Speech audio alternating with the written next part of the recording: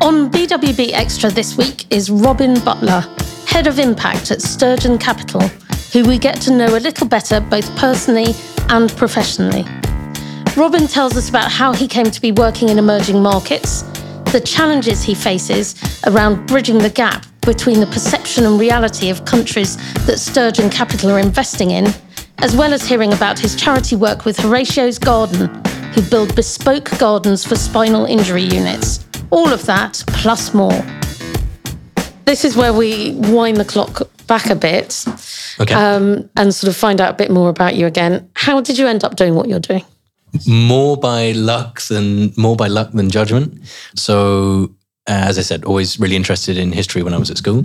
But history at school in the UK is mainly European, Anglo-Saxon, maybe the US if you're lucky, a little bit of Europe if you're unfortunate. And I'd never really sort of studied any kind of Middle Eastern or Asian history, but then took a year out after school before going to uni, which I'd got in to do straight history, and lived in Jordan for 3 months learning Arabic and loved it. How did you, did that just fall into you? That was through someone my dad knew from the army who is Jordanian and said, does Robin come and stay? Does he want to come and sort of spend 3 months here, and we have a bit of a sort of kind of job to keep him busy, and he can learn a bit of Arabic and might be good for him. So, that sounds pretty cool. So went there for 3 months, learned some Arabic, but also kind of got a taste for Middle Eastern history, culture, language, religion, and thought it was fascinating. It just seemed so much more interesting than European. Hang on, religion. Which Middle Eastern religion? Islam. It's just something I'd never really more than one. Exactly. I grew up in Herefordshire, so a long way away from the Middle East and really much variety. It's a wonderful place, but not exactly very cosmopolitan. But then lived and then came back, and when I got to university I was like, actually maybe this straight history thing isn't so interesting. Added in Middle Eastern studies, added in Arabic, did that for 3 years, loved it, studied a lot of Iranian history, so I thought, well, I kind of want to go and live in Iran and learn some Farsi, and this was when the sanctions had been lifted before Trump was elected. So went to Iran for a year, learned Farsi, Trump got elected, that killed the kind of opportunities there. But after nearly a year there, was kind of looking for jobs, and that's how I met the company that I work for now, because at the time we were investing in Iran, and that's what we were doing. It was a nice path that life took you. Is it planned, or do you have a long-term plan? I guess it's easy once you get to the point where I'm now, and I can sort of say, I've lived and worked and studied in and whatever in emerging markets for the last 10 years. But there wasn't some kind of grand plan that by the time I got to where I am now, I could say that. I was kind of doing things that I enjoyed and that I was interested in, which I think at that kind of university stage and just after I was fortunate enough to have the ability to do. It's lovely if you have a job that interests you to that extent. I now get paid to travel to the parts of the world that I want to go to on holiday anyway. So I really that can't often complain. has a huge part to play in 20-year-old job decisions, isn't it? Yeah. This job involves also flying all around the place, but by the time you hit 40, that's like a nightmare. What's the most misunderstood thing about what you do? On the one hand, maybe it's a more general thing, we can come onto it, is the countries that we invest in are incredibly misunderstood, which I think is primarily because they only really make it in the news in the UK when something bad happens. So Pakistan's in the news when there's floods, or Borat for Kazakhstan, or Bangladesh is sort of ready-made garments and sort of fires in factories. But actually, if you look at Bangladesh, since that there was a terrible fire around 10 years ago, since then they now have some of the leading safety in their garments factories in the world. But that's not in the news because no one cares about that. Well, to be fair to Borat, they initially tried to ban him. And then all these tourists started turning up, and the tourist industry went through a 700% explosion. But you're right; it's the the more we can get to know each other, the better, and not lose identities along the way, I guess. Yeah, and it's the lack of sort of general, it doesn't even need to be positive, but just sort of the realistic understanding of what day-to-day life is there, what day-to-day challenges are. I don't think if you said to any of us, describe what your life would be like if you lived in anywhere, Uzbekistan, Kazakhstan, and we'd have any clue at all. No, but if you go there and you spend time with people and you realize that everyone's kind of ambitions and desires are pretty similar, that you want to have kids, a family, a secure job. It's trying to get more people to meet with and engage with people from those kind of countries. And that helps bridge that divide. And we do a lot of trying to take investors to these countries, speaking about it on podcasts, writing articles about it, because it helps to bridge that gap a little bit.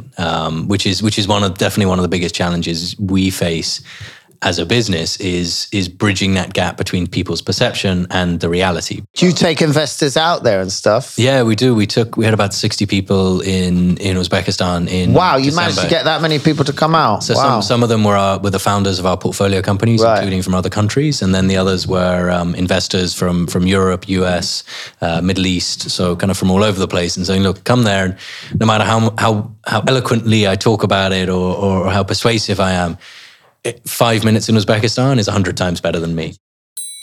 What's the biggest problem facing your business? One of them is that sort of gap between perception and reality of the countries that we're investing in and trying to bridge that. I think that's become more difficult recently. So the last couple of years, the sort of VC market was red hot. I mean, we were all sort of seeing from a public markets perspective, tech stocks doing phenomenally well, and that was trickling down into private markets, a lot of money flowing in, a kind of lack of diligence and discipline from a lot of investors in terms of the companies they were investing in and the valuation they were investing at, and that trickled through into our markets. Unfortunately, there have been a few companies which we always felt had kind of fundamental problems with their business models from day one in terms of their monetization models and the unit economics, but they were able to raise money because it was hot globally, or they had a kind of charismatic founder. They now haven't worked out, and it's sort of worsened that perception of these markets. And so that's a challenge of saying, look, hang on, the fundamentals haven't changed. You still have young populations, high smartphone internet penetration. You have a lot of people coming online. They want to shift from offline to online, and that is a huge opportunity, because even if these economies don't grow, they're multi-billion-dollar, tens or hundreds of billions of dollars economies that are entirely offline. Yeah. If online becomes 10% of that could be a $10 billion opportunity, and that's what we're trying to capture. That hasn't changed, but perceptions in some ways have worsened, and it is understandable. I mean, people were moving away from investing into the US because it was very expensive. Now it's become cheaper to invest in the US, and valuations have come down. So I can understand. It's like, well, I was never really that keen on emerging markets. I was just doing it because it seemed cheap. Okay, that person's the kind of tourist investor. Then come back. Sorry, I like the description. We could tell. We talked a bit about how investors approach you, but some of our listeners will be thinking like, what's the best way I should approach you? Like, and also what should they be sending you? Like, if is it just to not waste your time? So this is sort of founders looking to raise money. I mean, it's much the same as anything in life. The best way of getting in touch with someone is through some kind of warm connection, because that warm introduction, I literally had someone today message me, a friend in Kyrgyzstan who I know well and I like and I respect, messaged me to say, oh, have you seen this business from Kazakhstan? I have actually seen it before. But because they just sort of reached out cold through LinkedIn, and I wasn't really entirely sure what they were doing, I didn't really sort of look at it in too much depth. It was also very early stage. Now they've done a bit more, but it's coming from someone that I know. I'm sort of inherently biased. This is a filter system, and we have a filter system, and we're not even really that aware of it. But whether London and Partners or us as a brand or the clients we have, it's a very specific filter system, and the quality of the things it gives you is very good. Almost always they're good quality. Yeah, and not dodgy. You approach a cold message from somebody you've never heard of before in a very different way, because you're immediately suspicious and immediately unsure. And the reason you're unsure is there's a volume issue, especially in a market that's huge like Bangladesh, is that I have it. So a simple example is if you advertise something and then deal with the inquiries, the quality is all over the shop. I mean, it's so much of it is a complete waste of time, or they've misunderstood, or they're just like, no way they are ever going to be able to afford us. And so you have this problem. You're suddenly having these meetings because there's no way of making those meetings any shorter than like 20. Even if you work it out in the first 2 minutes, you're stuck for 15, And so filters in our lives are so important, But the challenge then also becomes, if you're purely kind of network driven, is the biases that then become embedded. I mean, if you have a certain group of clients or a certain type of founder that you've invested in for the first 10 businesses you've invested in, and then you rely on those companies or those clients to bring the next 10 or 20, it's likely that they'll be, whether it's from a similar sort of economic, social background or similar business models. And you may, I don't know, maybe in your case, you suddenly find you have a real concentration risk in a particular industry. And if that industry goes downhill for whatever reason, you suddenly, oh crap, half of our clients are now struggling. No, that happens to accountants. Very kind of concentrated. But on the other hand, you obviously want to be, if you become known as being the best people for a certain industry, then that's not necessarily a bad thing. That means the best companies come to you and you can build a significant business. What are you doing about climate change? Presumably traveling to all these places means that, I mean, planting some trees, motherfucker. There's a bit of offsetting that needs to be and does get done. I mean, the sort of businesses we're investing in are not really directly focused on climate change and addressing those solutions. Now, some of them may be businesses that operate in the logistics space, for example, and help companies optimize their trucking movements. It's a niche example of a company we're invested in.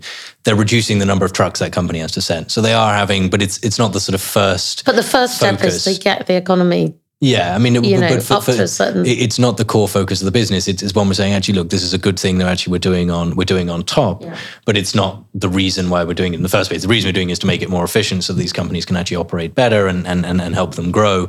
And actually, the way we're doing it is because it is more efficient. It is producing fewer emissions. Yeah, I suppose sometimes it could be argued that thinking about green issues is a luxury of the first world. It is, but then the ones who are most threatened by it are people in emerging markets. And they also pollute far less. I mean, but by and large, I mean, okay, China's now... Apart from China, China's now an outlier, but you look at the sort of African countries that are most affected by climate change, and they're also the ones that historically have emitted the least and have the least capacity and capability to actually do anything about it. So it's an incredibly complex issue.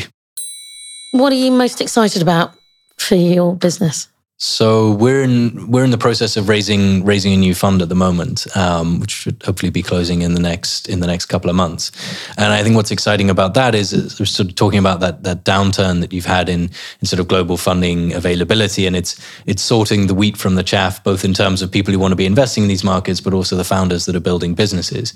But as I also said, that the fundamentals haven't changed, the size of the problem hasn't changed, and the ability of technology to solve a lot of those problems hasn't changed.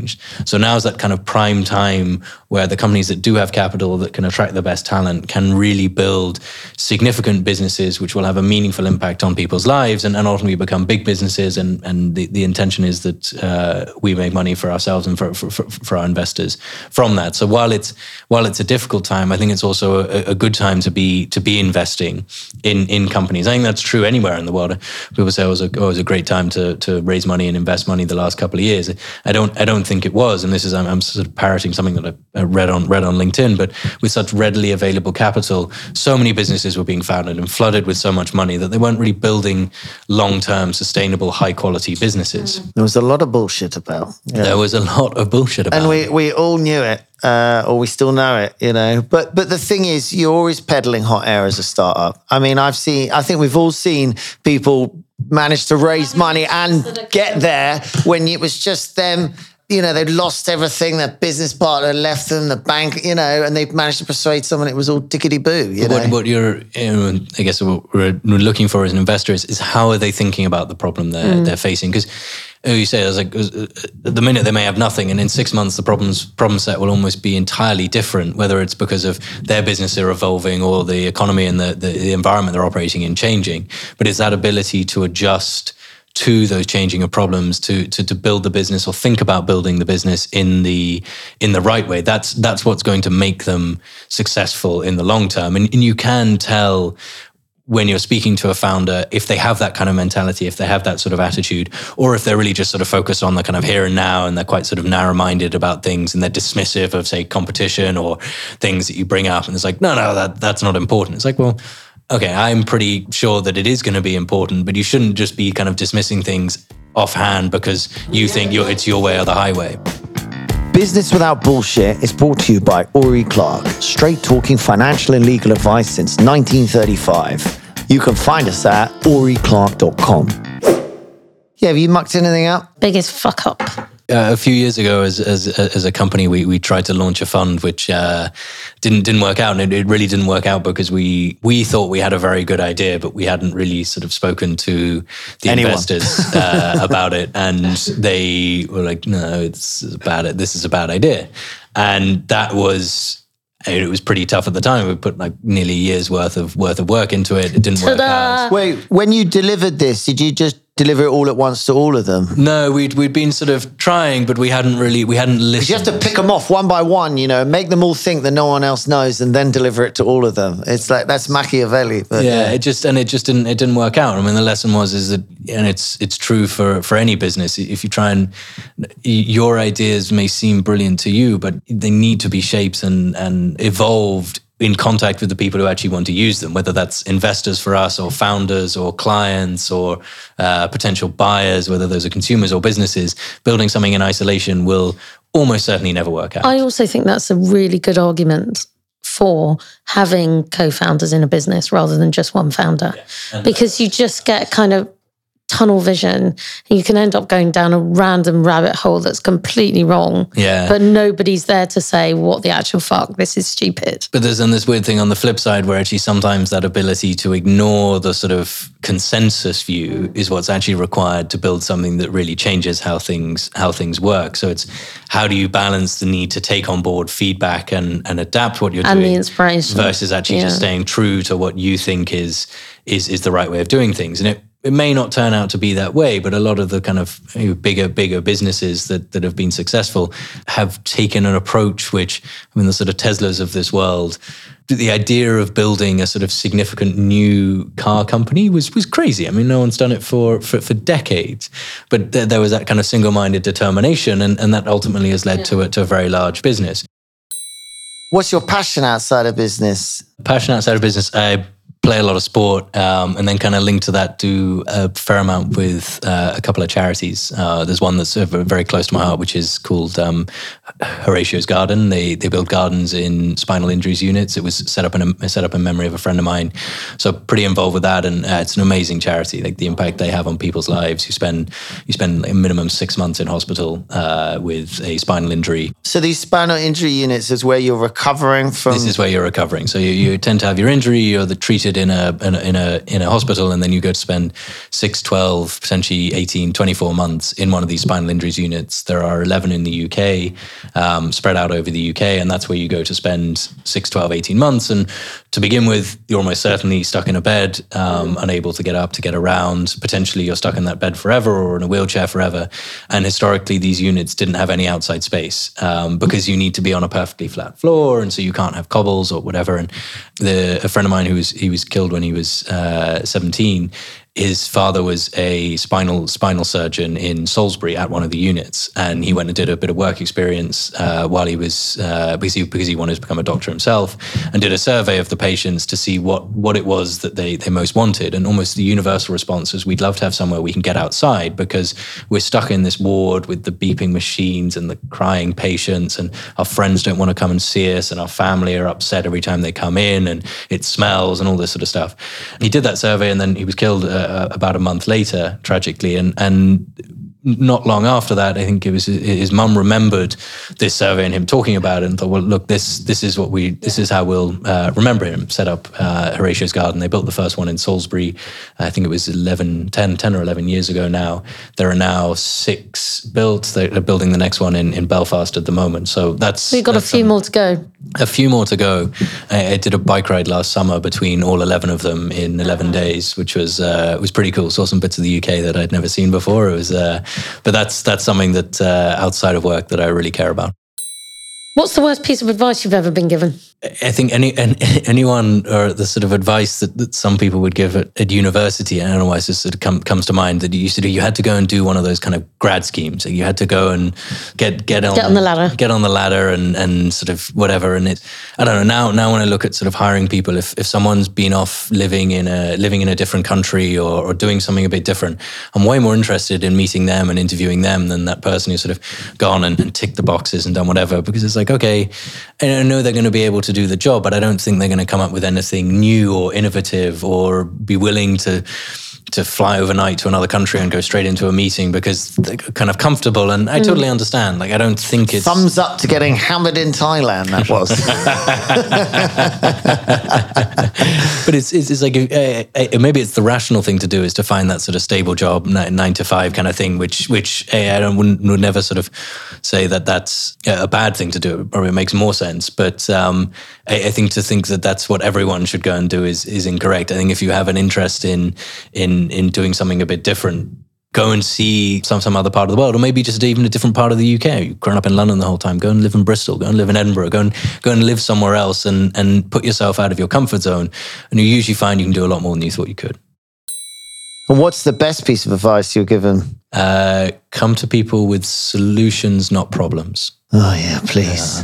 Oh, please. Yeah, but sometimes you only need to speak to people because you've got a problem. Yeah. And this is my wife, which I guess in the evening it is, just don't answer me while I give you my problems. Oh, my God. What is it with men and men have this real thing that they have to solve it for you, though. Like, you just want to have a bitch about something. Yeah, that's not worked out now. That's maybe you didn't understand that person properly. Maybe they were just trying to be helpful. Just let them get it off there. It's taken me years to learn this, and it starts in the evening. It doesn't happen in the morning, this. It starts in the evening. Just as I'm going to bed, this thing starts, And if you interrupt it or go, because you think, oh, this will knock it on the head.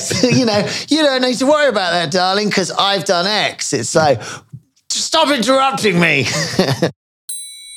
What advice would you give your younger self? I guess it's sort of linked to that thing of what was the bad advice, but like just make sure you're enjoying what you're doing. Like, I don't know, I think I've been pretty lucky that I have over the years, whether it's been sort of studying or working or traveling, being able to do things that I really enjoy. But I guess it's maybe not just for younger self, but generally for people is make sure you're doing something that you're enjoying and that's challenging you. Because I think if you stop being challenged, then that's when you kind of go into this sort of stasis. Well, I was about to say, define enjoyment. Enjoyment's like, that's quite a hard one to pin down. I mean, you then said challenge. So challenge is more for me is what I enjoy. For other people, they don't want that. But I think it's trying to make sure you understand. When you're younger, people are always fucking saying to you, you don't regret the things you did. You regret the things you've never done. And when you're like 25, you think, what the absolute fuck? That's stupid. But frankly, when you're 50, you think about it a lot more.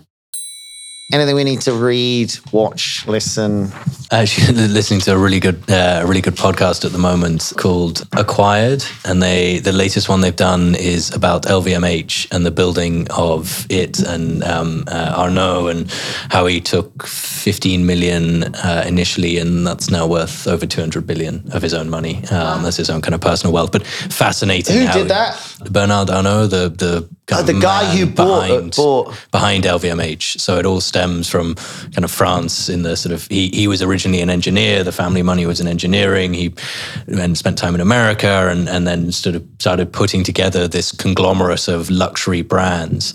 It's fascinating. It's sort of a 3.5 hour podcast. They really go into depth about each character and aspect of the story. It's fascinating. Okay. Really, really good. On the list now. You always just wonder if they're all bastards, really. You know what I mean? No, but like, is it part of? It's like, it's almost that you could do a test for how successful you're going to be by working out how much psychopath you are, because there's a ruthlessness you often require, or a developed or ability to turn your emotions off, because if your emotions are switched on, you'll get stuck in your own jelly trying to make bold decisions. Do you know what I mean? Like, I may have upset Tim with that last sentence. I better back down a bit on that one. That's not going to fucking serve you well if you want to take over the world.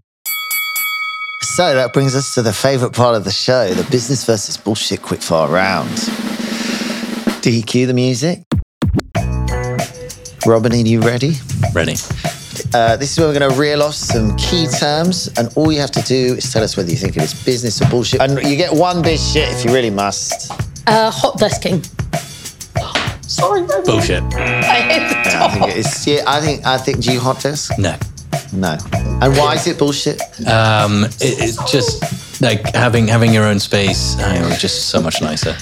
My dog has just been hit by... I'm so sorry, Romeo. I'm so sorry. Supposed little socialist and animal I know lover. I think dogs are bullshit, but I'm so sorry.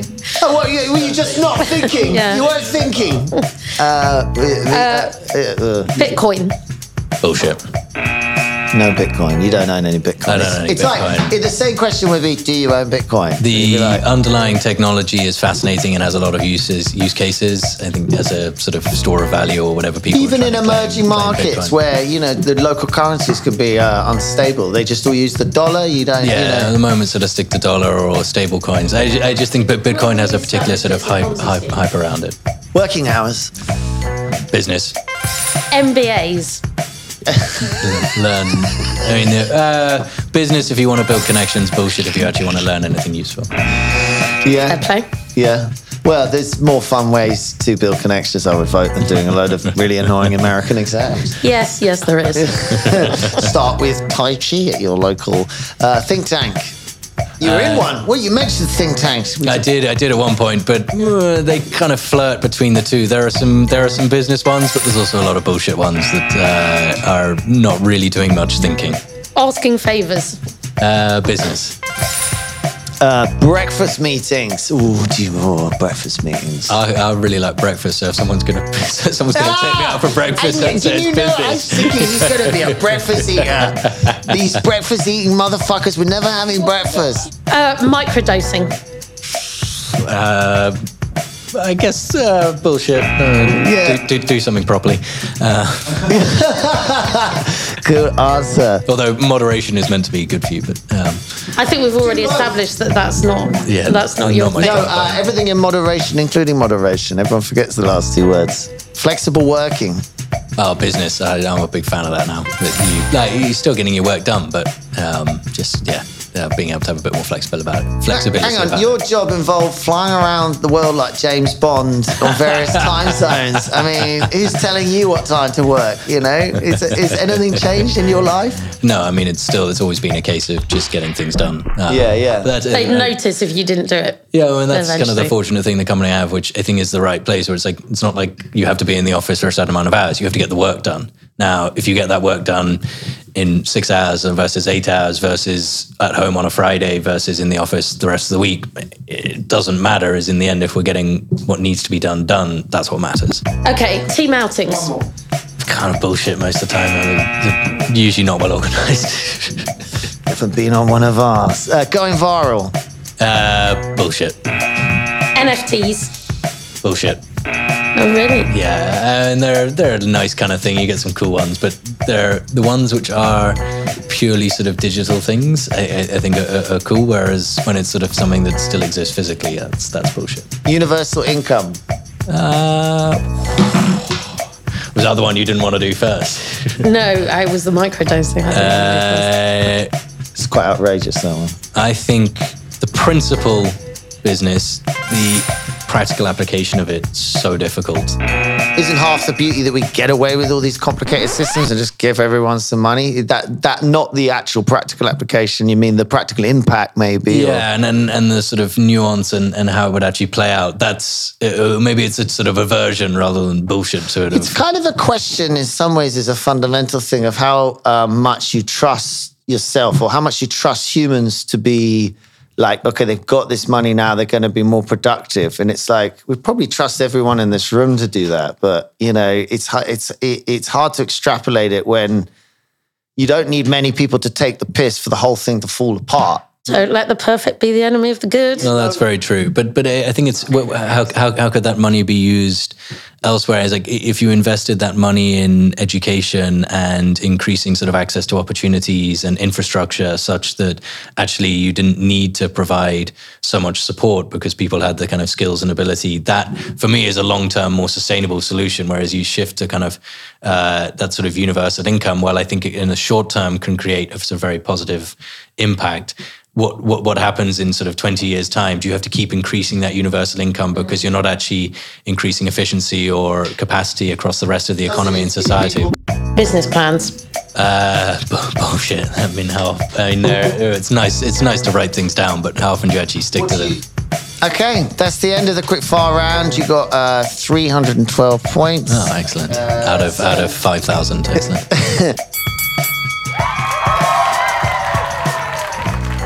Also, if anyone wants to learn more about Horatio's Garden and how they can get involved, whether that's supporting it or volunteering at gardens, raising money for it, please get in touch about that as well. It's with me or the charity. It's really phenomenal, the work that they do and the impact they have on people's lives. So either one would make me happy.